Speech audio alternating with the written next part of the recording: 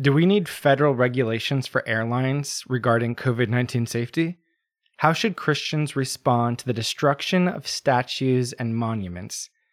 And how should we weigh risk? This is On Life with Jamie Sinclair, episode 7. I recently came across an article on aviationpros.com, and the headline is this: Airlines, airports fly blind without federal coordination of COVID-19 safety protocols. And the basic premise was just the author was complaining that there weren't unified standards for the various airlines, and they actually described one scenario where Delta seemed to have a less crowded airplane than American Airlines.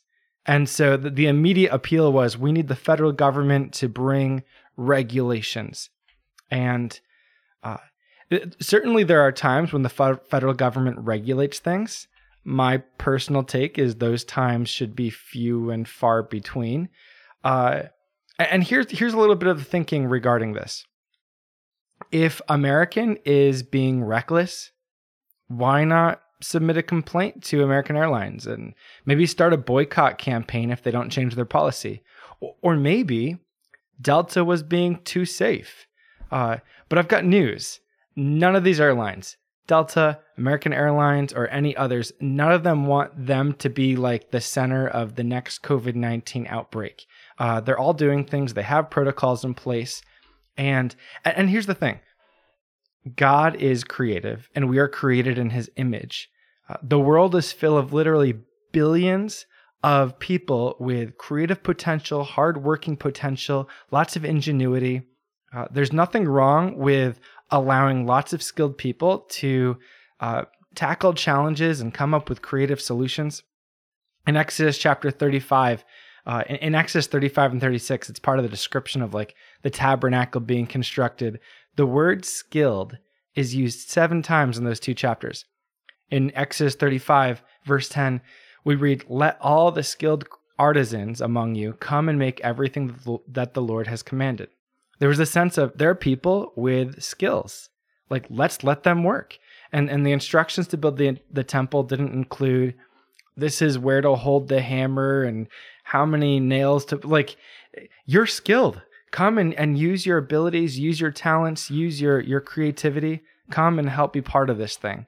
Not only is government not always required, but allowing skilled people to innovate does a couple of things. Firstly, it allows, in this example, it allows Delta Airlines and American Airlines to both pursue individual creative strategies. And maybe they'll both be very successful. Maybe one of them will actually come up with a better solution than the other. What if the poorer solution had been the federal mandate? Like, one of the great things about allowing private sector innovation is you can try a bunch of things and see which ones are best over time. And it's not simply that you can try a bunch of things, but you can try them concurrently. If the government was just, if all the airline safety policies were managed strictly by the federal government, we would try one approach for a couple of years. And if it maybe worked with, a B- effectiveness, we might try to change things up in another couple of years to see if we can get an A. But man, what a slow approach. What if we allowed a dozen different airlines to try a dozen different approaches, all serious approaches? Nobody's being like recklessly negligent. And if they are, they could be prosecuted. But if they're all trying serious, hey, let's use our creativity. Let's put our minds to action. Let's hire experts. Let's do some research and try things out. Man, this is a bunch of concurrent experiments. Over time, this is going to allow far superior solutions reached at a far faster rate. Now, I'm not saying there's never a role for federal governmental regulation or even state and local government regulations, but first, that case itself needs to be made. The assumption in this article is, hey, there's some sort of inconsistency. Obviously, the federal government needs to step in. And I would say, actually, why? Make that case for me. I think the fact that American and Delta are doing things slightly differently is fine. Let's see which one works out better over time, and props to them. I don't know. I hope that makes sense. Just a simple article that I had come across, and I thought it'd be a great example to talk about the power of private sector innovation and ingenuity. Okay. A question came in about statues. What do you know? Here's the question. What would you say to someone who tries to justify destroying federal monuments? I know many Christians would even argue that it's a good thing to destroy government property. With the argument, at least it's getting the government's attention. What would you recommend saying to someone who has such a strong view in promoting destruction of monuments and statues, particularly monuments of honorable Southern leaders during the American Civil War? Okay, I would call that a slightly leading question, but thank you for submitting. I love it. It's an interesting topic, both in current events, but it also gets at the biblical principle of honor. And again, part of what I want to do in this podcast is not just be chained to current events. I want to think well and think biblically about all areas of life. And I do think this is an awesome opportunity to think about honor. Ultimately, we are to honor the Lord. 1 Timothy chapter 1, verse 17. Now to the king, you might hear some noise in the background. I'm at a building that's having some maintenance done at the moment, but hopefully you can hear me nice and clearly and it's not too disruptive. 1 Timothy chapter 1, verse 17. Now to the King eternal, immortal, invisible, the only God, be honor and glory forever and ever. Amen. Okay, so we show honor to the Lord. It's kind of like the simple, the Sunday school answer is always Jesus. It's like, what are we trying to accomplish? We're trying to honor God, bring glory to God. 1 Timothy 1:17 is kind of like the purpose and why are we doing this thing answer to every question. Okay, but what we see biblically is that, ultimately we honor God, but actually God's called us to honor lots of other people. In Mark chapter 6, Jesus goes to his hometown and he's there with the disciples and he's teaching in the synagogue and people start asking, hey, where'd this man get these things? What wisdom does he have? And isn't that the carpenter, the son of Mary, the brother of James and Joseph and Judas and Simon? Aren't his sisters here with us? And in Mark 6, it says they were offended by him because they realized he was a local. And this was Jesus' response. Verse 4, Jesus said to them, a prophet is not without honor except in his hometown, among his relatives, and in his household. It then says he was not able to do a miracle there except that he laid his hands on a few sick people and healed them. And he was amazed at their unbelief. He was going around to the villages teaching. So we see this statement of Jesus, a prophet is not without honor except in his hometown, among his relatives, and in his household. And he was not saying this to like affirm, oh, it's a good thing not to honor the minister of God. No, he was saying this to their detriment. They were missing out on something because they weren't showing him honor. So we're called to honor prophets, honor ministers generally. There's a call to honor our parents. In Ephesians chapter 6, we read, honor your father and mother, which is the first commandment with a promise, that it may go well with you and your days may be long upon the earth. And we know, well, I shouldn't say we, most of us probably know, this is a reiteration of one of the 10 commandments from Exodus 20, honor your father and your mother. This is a principle that we see in the Old Covenant and in the New Covenant. This is something that God has for us. Honor your parents. In Leviticus, we see that there's a principle to honor the elderly. Leviticus 19, verse 32. You are to rise in the presence of the elderly and honor the old. Fear your God. I am the Lord. So we're to show honor to those who are senior to us, those who've experienced some years. In 1 Peter chapter 2, the Apostle Peter's talking, and he's probably writing this right before he was put to death in maybe the mid-60s AD under Emperor Nero. And this is something he says. He says, submit to every human authority because of the Lord, whether to the emperor as the supreme authority or to governors as those sent out by him to punish those who do what is evil and to praise those who do what is good. For it is God's will that you silence the ignorance of foolish people by doing good. Submit as a free people, not using your freedom as a cover-up for evil, but as God's slaves. Honor everyone. Love the brothers and sisters. Fear God. Honor the emperor. Honor everyone. Honor the emperor. Now, the Greek word here for honor is timao, and it means, what do you know? Honor or value. Like to kind of recognize and esteem, like this is somebody God's placing in my life. I'm going to show them honor. I'm going to recognize who they are, embrace them, show them value. So we see this principle to honor. Simple, right? Well, real life. Real life. Our parents make mistakes. They're not perfect.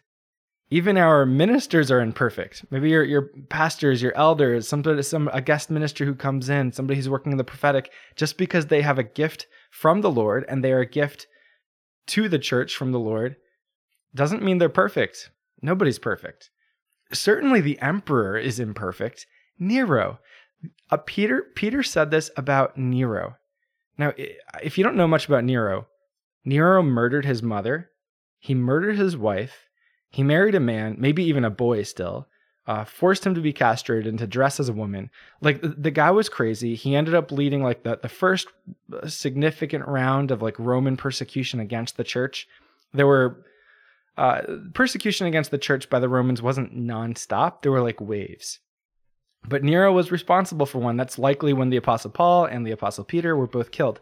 Now, obviously Peter hadn't been killed yet when he wrote this, but Nero was certainly no saint. Nero was certainly no saint. And what Peter's saying is not to pretend he's perfect, but to recognize, hey, this is somebody that God's placed in my life, and I'm going to honor them. We honor the elderly. Again, Leviticus 19, you are to rise in the presence of the elderly and honor the old. You might see in the youth today a tendency towards rebellion, to see the aged as out of touch. And certainly, people who are senior, I'm talking people who are 60, 70, 80, 90, maybe they don't use the same terminology we use. They haven't read all the latest tweets or even the latest books. We can still honor them. And it's not just the thing today. You can look throughout history. Even way back, was it Absalom maybe, who like rejected the wise counsel of somebody who is an advisor for his father and listened to his friends. There's a tendency in youth to think, they don't really know what's going on. I've got it figured out. Man, how ignorant and arrogant we can be. We can honor those who are older than us. And it turns out they might have a lot of wisdom we need. I know that I frequently ask my dad questions. He's a great source of wisdom for me. And I found anytime I have opportunity to connect with somebody who's lived a bit, I'm going to ask them questions. Probably not so much about current events that they may or may not be very informed on in order to give great insights, but I definitely want to ask them questions about their life over the years. I want to listen to stories from the 60s, 70s, 80s. I want to hear their experiences with family, neighbors, local church, business.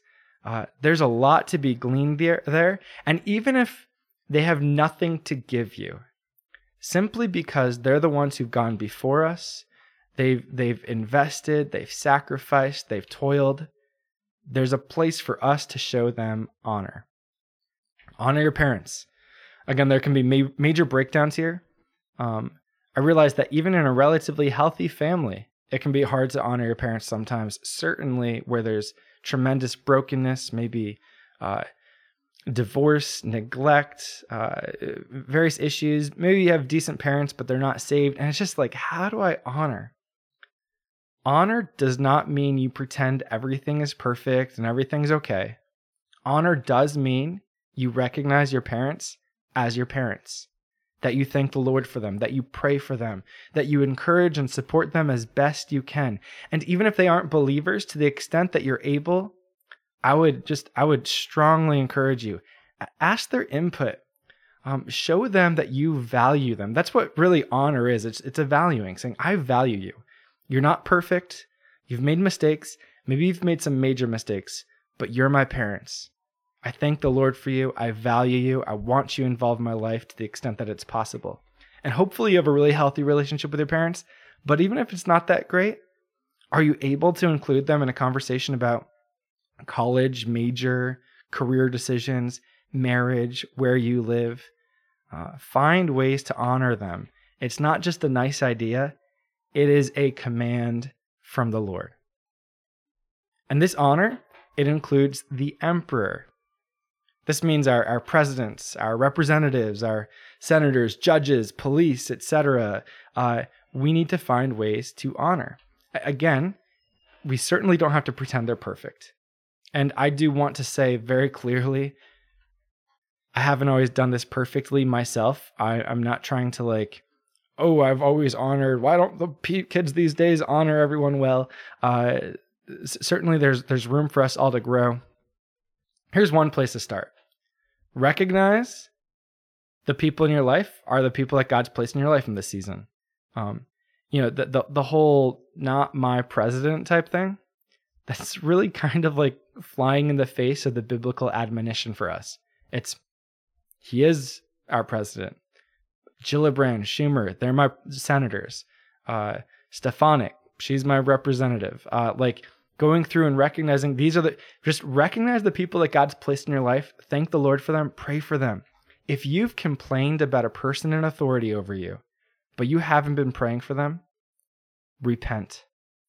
Ask the Lord for forgiveness. You're in sin. It's that simple. I'm not saying honor is easy, but honor is clearly what we're commanded to do. Okay. So I kind of went on this deep dive into honor. I've kind of sidestepped the actual conversation at hand, statues. So getting back to statues. So when it comes to statues, I don't have the be all end all. Let me just share some thoughts. Again, kind of trying to keep in mind this principle of honor being significant, but also recognizing, if your mom is a serial killer or something, you don't necessarily need to throw statues everywhere all over the planet. You know what I mean? There's a way to say she's my mom and I want to thank the Lord for her, but I also recognize that she's a serial killer. That's very unlikely, which is why I use that example. Okay, so statues. First question to ask maybe is who is this statue of? Secondly, why are we remembering the person this is a statue of? Thirdly, what's the historical context? Fourthly, what's the modern message? And finally, if we do remove it, what's the process for doing that in a good, healthy way? How do we decide on where to finally locate it? Things like that. So firstly, who is it? There's a big difference between a Confederate general, the Emancipation Memorial, which was Lincoln, and kind of an anonymous freed slave, and the memorial to Thomas Jefferson, right? Those are very different things. In your question, you specifically ask about Confederates. I think you said, particularly monuments of honorable Southern leaders during the American Civil War. So I said your question was a little bit loaded, because it's kind of, are they honorable? What does that mean exactly? Do you mean they were not racist, that they never had slaves, that they were abolitionists themselves, that they were not in favor of seeing people dying? What is, I'm not sure. That seems a little loaded. So I'll just say Southern leaders during the American Civil War, such as a statue of Stonewall Jackson or Robert E. Lee or Jefferson Davis or something like that.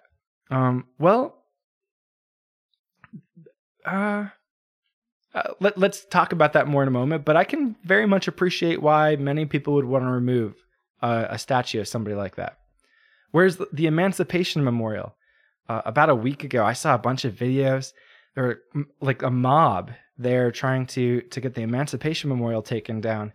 What's crazy with the Emancipation Memorial is it's a statue of Lincoln with the Emancipation Proclamation and a freed slave.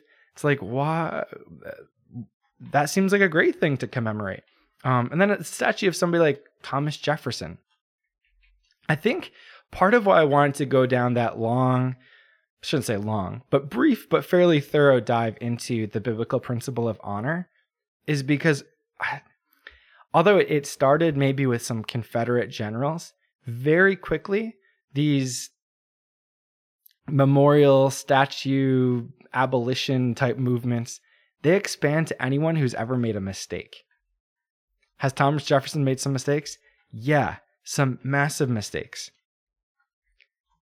But Thomas Jefferson's also a polymath who articulated clearly values that are still like some of the most admirable, like in the civics world today. All men are created equal. Amen. Can you not amen that? Like he's the one who wrote that. So I think it's significant to say, who is this person? The next question though is like, why are we remembering them? Are we remembering them for courage and their humanity, or because they're slave owners or white supremacists? So going back to Thomas Jefferson for a moment, do we make a memorial of Thomas Jefferson because he had slaves, because he had an affair with one of them, possibly leveraging his power dynamic there? It might even be called like rape by a modern definition. No, I don't think anybody thinks that's why we have the Jefferson Memorial. It's because of the Declaration of Independence and like lots of other great things he said. And he was a complex person. Yeah, he held slaves, but he also said, I tremble for my nation when I remember that God is just in light of the sin of slavery. Like he was complex, and the memorial to Jefferson is this guy was really wrestling with questions of human equality and liberty and what these things meant. Like that's why the memorial's there. Now, the thing about the Confederate generals is there are tons. There are many, many, many statues and memorials. Some of them, from according to like what I've learned from reading, some of them were very clearly placed during the Jim Crow era as kind of like a resurrection of antebellum pride, as a kind of rub it in, whites are in charge of this area, that kind of thing. And yeah, man, if that's part of like the why they were put up, and that's part of the historical context, which is the next point, like I'm a lot more open to removing that thing. But I could also imagine if the historical context for a particular memorial was it was put up in the 1870s by people who literally like half the guys they knew who went off to fight died. And it was just a memorial to the dead, to their humanity, to the fact that they went and they died trying to protect their family and country. They might have been in horrible error, but you can still recognize their humanity and have a memorial to the dead, so to speak. Like, so the historical context matters a lot, but also the modern message matters. What does it mean today? I think the Confederate flag itself is a great example of this. I've certainly heard, and I think you can make a decent case for saying the reason I have a Confederate flag bumper sticker is just to affirm states' rights or some sort of political statement like that. But do you realize that to most people who see that, it looks like you're just like associating with and defending slavery and white supremacy, and just take it down. There are certainly hills worth dying on in terms of like, that's not what this means. For example, the word Christian, although I'll often give my first definition, like, hey, what's your faith? Like, I follow Jesus. Part of why I say that is to slightly distance myself from just the word Christian has a lot of baggage that it's grabbed a hold of over the centuries, from the Crusades to who knows what kind of political overtones today. But at the same time, I'm not going to stop calling myself a Christian. Followers of Jesus have been being called Christians since some of the very earliest years of the existence of the church. It says, I believe it's Acts 11, when we saw the church at Antioch, that's where they were first called Christians. And I think it's like worth being like, even though there's baggage, even though this is misunderstood, even though this might mean a lot of things to a lot of people, it is worth dying on that hill, being like, I'm a Christian, and I'm going to like try to fight to like clarify what this means. The Confederate flag on your bumper sticker? Nope. Just get rid of it. I don't even understand why. I don't have much time for that. Okay, so the final thing though was if removed, and I'm definitely open to likely a lot of the Confederate monuments being removed. They're monuments of Confederate generals. A lot of them were placed there for the point of kind of honoring slavery and white supremacy and resurrecting, a antebellum pride of sorts during the Jim Crow era.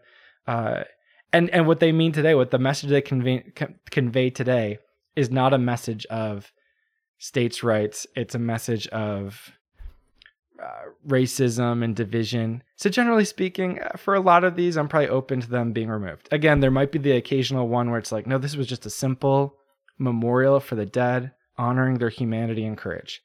I might be open to keeping that, like if I were the one voting. But generally speaking, I'm open to a lot being removed. But then the question is the process. The appropriate process is not via mob tearing it down. That is so disordered and foolish. Finally, what's the resting place? For me personally, I'm actually pretty open to selling most public monuments and statues, even museums, and having them be held by private entities. I'm fine privatizing the what are the museums in DC called? Smithsonian.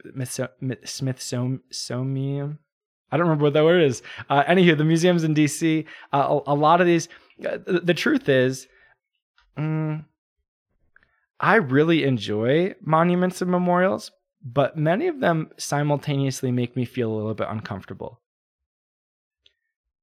It might be a memorial of a person, but it's almost like a monument to a person too.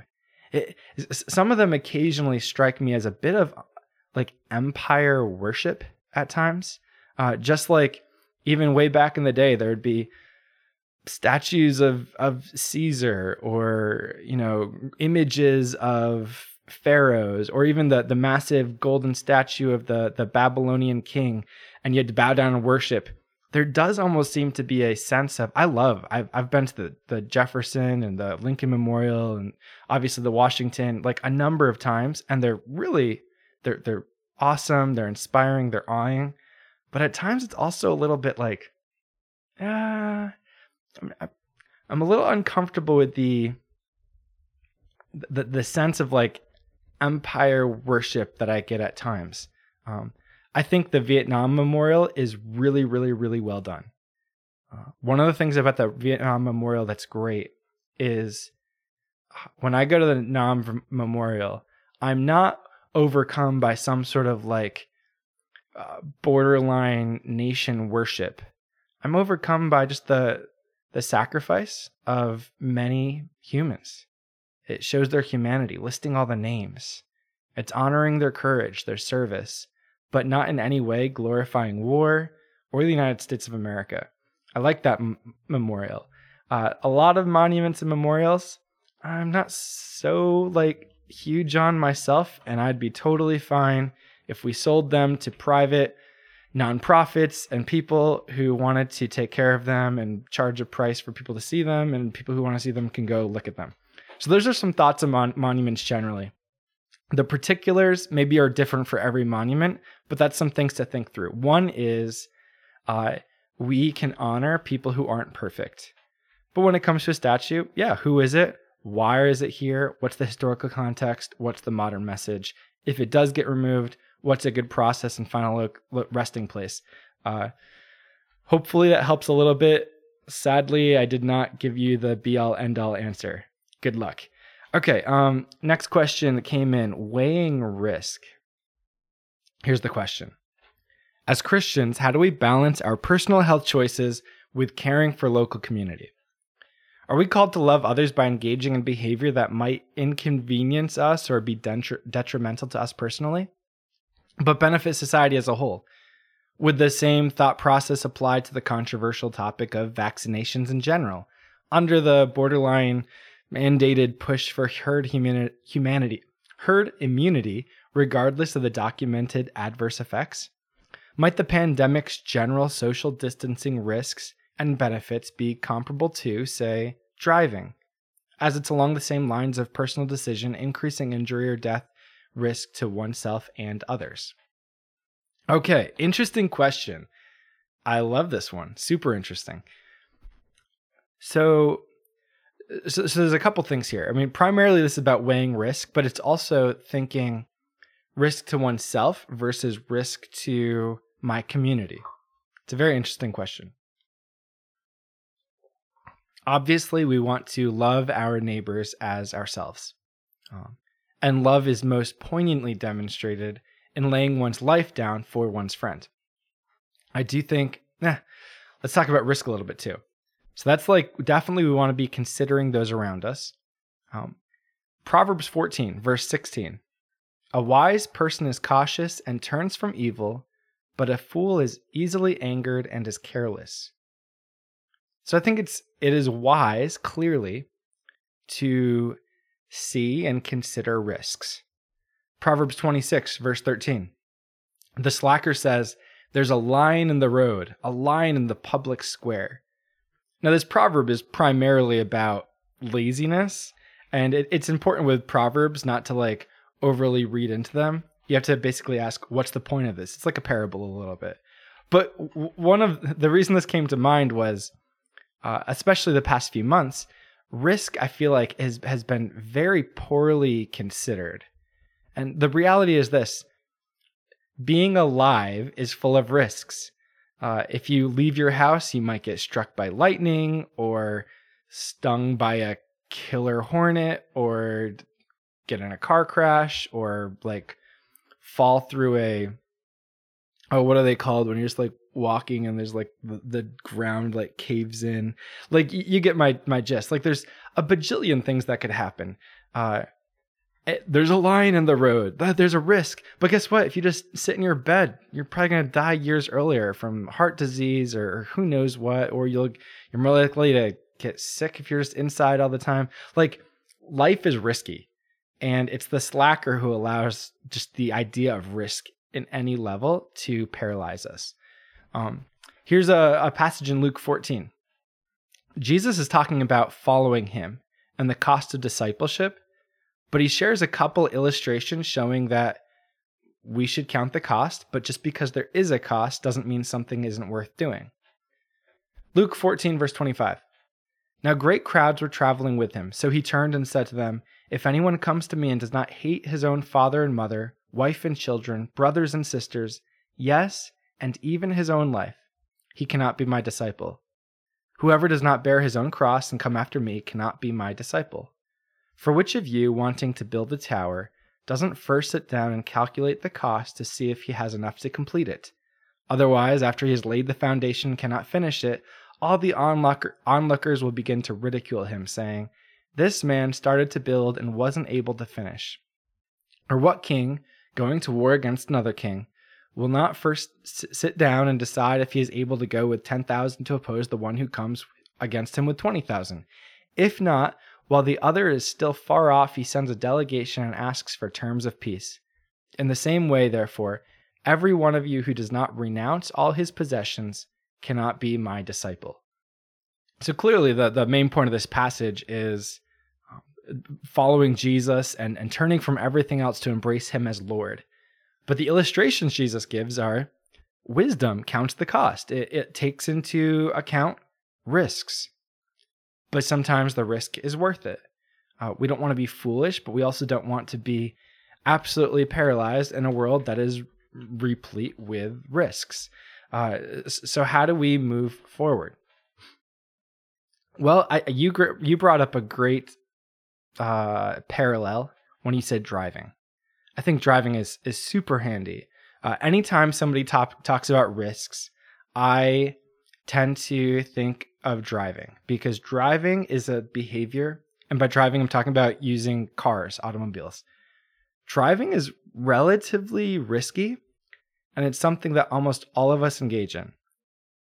Not only is it relatively risky and something we all engage in, but if we had a law that manufacturers had to install governors inside cars where they would they would top out at like 20 miles per hour. We would probably go from, I don't remember what the current numbers are, maybe around 30,000 deaths a year from car accidents and a couple million injuries. We'd go from like that to almost 0 and 0.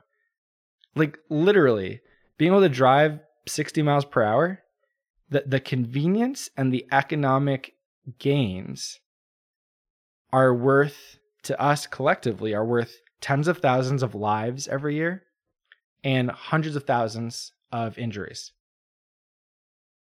Maybe you've never thought about that before. It's time to think about it and like realize what you're engaged in. Okay. And then you might freak out for a moment and be like, why are any of us driving? But then step back and think, okay, what would our world look like? How would the past 100 years have developed differently if we weren't able to drive around at 60 miles per hour? Radically differently. Yeah, there might be like 1 million people here right now who hadn't died in car accidents, but our society would be way, way, way behind where it is right now without that. It's both convenient, but it's also economically advantageous. Okay, so driving is great because it's something almost all of us engage in, and it's relatively risky.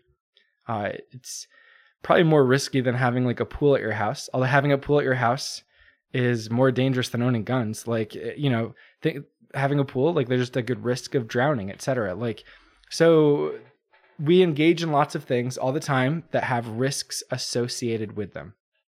Flying, by the way, commercial airline travel is much safer than driving. Some people are scared of flying, and I understand why. It's like, it feels less natural, but it's actually way safer. So if you're afraid of flying, but not afraid to drive to the airport, you need to take a moment and become more rational. Okay, so back to the conversation at hand. How do we balance our personal health choices with caring for local community?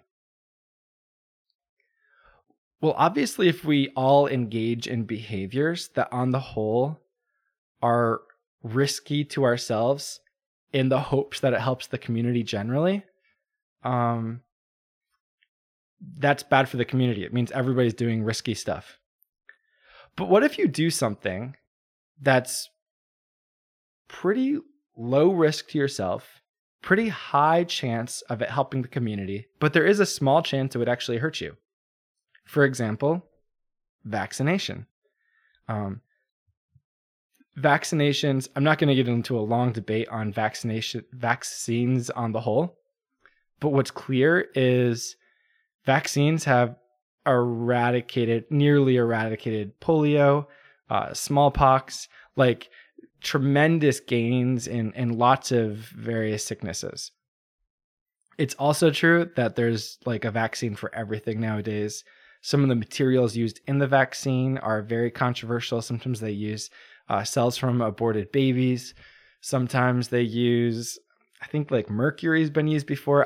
This is not an area of expertise. I've looked into it enough to like have some general idea, like, okay, I'm vaccine cautious. I'm not opposed. I'm thankful vaccines exist, but I'm also a little skeptical of the massive list of vaccines on the current recommended schedule, and also the aggressiveness. If you look at the recommended schedule these days, so many vaccines for like babies, little young children. Give them a few years to develop and build up a healthy immune system before you expose them to all this stuff. Okay, but obviously vaccines do help on the whole, but sometimes somebody will get a vaccine, and that vaccine, like say a flu vaccine, there's a really small chance that when you get the flu, period, not just the vaccine, when you get the flu, your body can actually like have a freak out response, and you can have autoimmune issues. The same kind of thing can get triggered by the flu vaccine itself. So when you get a flu vaccine, you're actually taking a very, very small risk that you'll end up with like tremendous non-flu problems that are actually like autoimmune issues in your own body. But you're potentially helping reduce the number of people that are infected with the flu, and thus like carrying the flu to infect other people. So you're thinking like, for the people around me, maybe the flu vaccine would be helpful. Full disclosure, I've never had a flu vaccine. I don't plan on getting one. Who knows? Maybe someday. But like that's the kind of process one might be considering. I think I'm going to have to pass on giving a clear answer regarding vaccines because I don't know enough about vaccines. Maybe someday I'll get like somebody who's a vaccine expert of sorts and interview them. But for now, let me talk about your second question. Are we called to love others by engaging in behavior that might inconvenience us personally, like masks and isolation, but benefit society as a whole? I would say we are called to love the people around us well. And part of what's tricky with COVID-19 is there are a lot of question marks. When, early March, when I was first reading about COVID-19 out in like Washington State or whatever, and then by mid-March, it was kind of hitting New York pretty hard. We had to shut down, I think mid to late March. But like around that time, I was thinking a lot about risk. I was thinking a lot about driving. I was thinking about the flu, like looking at the numbers, how many people get sick and die from these, what are fatality rates and hospitalization rates. But I realized part of what's tricky with COVID-19, and it's still the case today, is there are a lot of question marks. I think clearly COVID-19 is not worst case scenario. In early March, it was like, man, this could be like a 5% death rate. I think very obviously it's 0.05 or less in the United States. I'm pretty sure those are like the latest numbers. But there's still a lot of question marks. There are a lot of question marks about how bad COVID-19 really is. There are also a lot of question marks about how much does social distancing help? How much does a mask help? And what's difficult is we can't do a great job of sitting down and counting the cost and saying, is this cost worth like whatever I'm getting by avoiding it? Like, so say when you don't wear a mask, you're not able to, your communication is hampered. Like so much communication happens with the face, and not just communication to like make communication more effective, but communicating joy and peace and like, man, so we've opened back up Sunday services the past few weeks, and most people haven't been wearing masks, but there are masked interactions and there are distanced interactions, and I've been trying to be extra considerate because I realize some people are coming to service and they are trying to be really careful, and so they don't want somebody kind of in their space, and so I've been trying to do a good job of like generally speaking during Sunday services, staying distance, wearing my mask when I'm around other people who want a mask and I have to be close to them. I've been trying to be careful, but man, I have noticed like this is just, it's unnatural, and it's not, there's something spiritually, emotionally lacking. Like wearing the mask isn't just inconvenient. It is slowly eroding like a spiritual and emotional health in our communities. So there's a real cost to wearing a mask, not just an inconvenience cost. Now, not wearing a mask and totally eschewing that advice, what's the cost there? And I think both costs right now are difficult to quantify. So I think I would leave it with wrestle with these things. Pray about this. Be considerate of others. One of the great things about the whole mask and distancing thing is if somebody's trying to be really careful, man, stay more than 6 feet from them. Wear a mask when you happen to be close to them. If somebody's not being quite as formal about it, maybe relax a little bit if you're not too worried yourself. But I think what's really significant in loving others as ourselves is being respectful and considerate, even if it does seem like it's kind of expensive. And then in other times, being free to say like, you know what, it doesn't seem like it's really worth it. And if it's the same for you, let's just connect and chill. But it is tricky. These are great questions. I wish I had simple answers to hand you, but I hope thinking through weighing risk, the biblical principle of certainly being cautious and turning from evil, but also realizing we can't just shout there's a lion on the road. We need to count the cost and at times recognize this is worth it.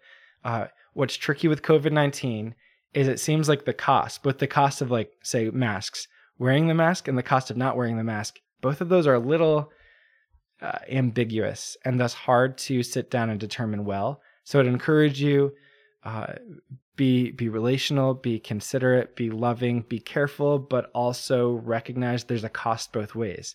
One of the mistakes that's clearly being made by too many today is assuming that there is no cost to wearing a mask, or that there is like monumental cost to wearing it. I think there's definitely a cost, but it's also not the biggest deal. So just try to do what's going to be considerate and helpful and loving to the people you're with. And hopefully that helps. Yo, I love these questions. I've got some more. I want to keep hearing from you guys though. So if you have any other thoughts, things for us to consider on the podcast together, please share those questions, those thoughts with me. The phone number to text is 315-528. Nope.